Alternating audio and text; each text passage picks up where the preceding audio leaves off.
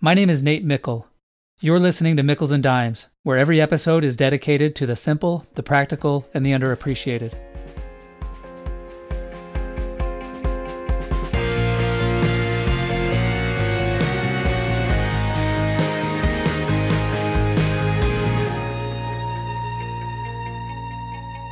Imagine a person living in the year 1700, who travels by foot and lives in a home heated by fire. Then imagine her traveling back in time 3,000 years. Life wouldn't be too different. She wouldn't be surprised to be living in a home heated by fire and to be traveling mostly by foot. But now imagine instead that she were to travel just 300 years into her future. Life would be unrecognizable. She would be shocked at the running water, heating and air conditioning systems, flushing toilets, electrical outlets, radios, TVs, interstate highways, commercial farms, grocery stores, skyscrapers, jet airplanes, space shuttles, computers, cell phones, satellites, and the internet.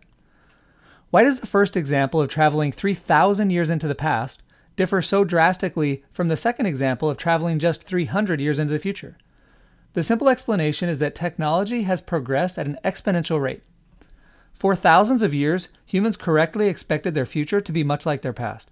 Exponential growth trends existed, but progress was so slow as to be imperceptible within one's lifetime or even across many lifetimes.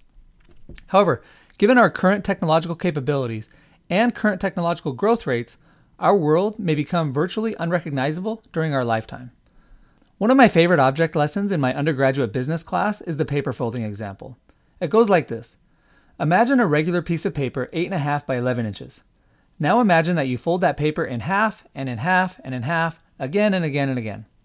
Then I asked my students how many times would you have to fold the piece of paper until it reached the moon, which is approximately 240,000 miles away.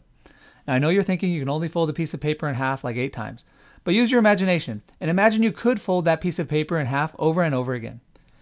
And actually, to make it even more interesting, also make an estimate for how many times you would have to fold the paper until it reaches the sun, which is 93 million miles away. For most of you, I will tell you the answers and you won't believe me. In fact, my students often tell me that they don't believe the answers, even when I show them the calculations. But the calculations are simple.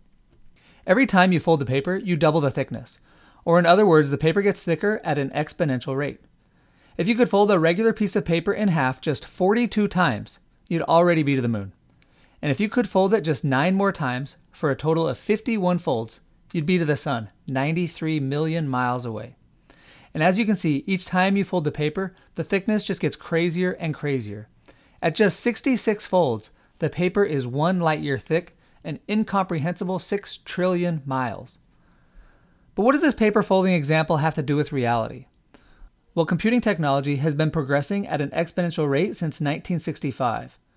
What does this sort of exponential improvement mean for technology products? Well, the Apple iPhone is one such product. It has more computing power than all of NASA's computers combined that helped send humans to the moon. Other real-world examples illustrate the effects of exponential growth in technology. In 1990, biochemists set the goal to transcribe the human genome in just 15 years. Yet these same scientists had spent the prior year transcribing just 1/10,000th of the human genome. At the then current technological rates, the project would have taken 10,000 years to complete. However, due to exponential growth in computing speed, which the scientists accurately predicted, the human genome was decoded just 13 years later, 2 years ahead of schedule. We know computers are improving rapidly and changing the world in the process, but there's another reason this matters. Computing speed is the backbone of artificial intelligence, which means AI has been progressing at an exponential rate. Just a few years ago, there was a popular business book published that opened with the following sentence. With little effort, we can accomplish sophisticated tasks, such as recognizing faces or catching a ball, tasks that are far beyond the abilities of even the most powerful computers and sophisticated robots, end quote. That was just a few years ago. Since then, progress in AI has completely exploded. AIs now diagnose cancer, drive cars, trade stocks, translate languages, scan legal documents, write news articles, and write computer programs. And they do all of these tasks even better than humans in many cases. AIs even create music. In fact, the intro and outro music for this very podcast was created by AI. But so what? Why does this matter? Well, if computing technology continues to progress at an exponential rate, AI capabilities will far surpass our expectations for it, in the same way that we underestimate the paper folding example. The future may not just be weirder than we imagine, It may be weirder than we can imagine, and it might be happening within our lifetime. In fact, simply extrapolating current technological growth rates out to 2045 yields an explosion of technology and intelligence that is unfathomable, an event called by some the singularity. And what if AIs eventually surpass human intelligence? In the same way that humans kill insects, often without a second thought, AIs might not be as benevolent to humans as we might hope. Plus, AIs would not need to surpass human intelligence by a wide margin to gain independence from humans. For example, chimpanzees share approximately 99% of human DNA. However, it's that 1% that makes all the difference in terms of who sits at the top of the food chain. Or maybe AIs will never surpass humans because the AIs and humans will merge. Computers continually get smaller and closer to us. For example, few people ever leave home without their cell phones, Apple Watches, or earbuds anymore. It is for these reasons that Stephen Hawking, one of the greatest scientists of our day, claimed that AI may be the biggest event in the history of our civilization, but it could also be the last.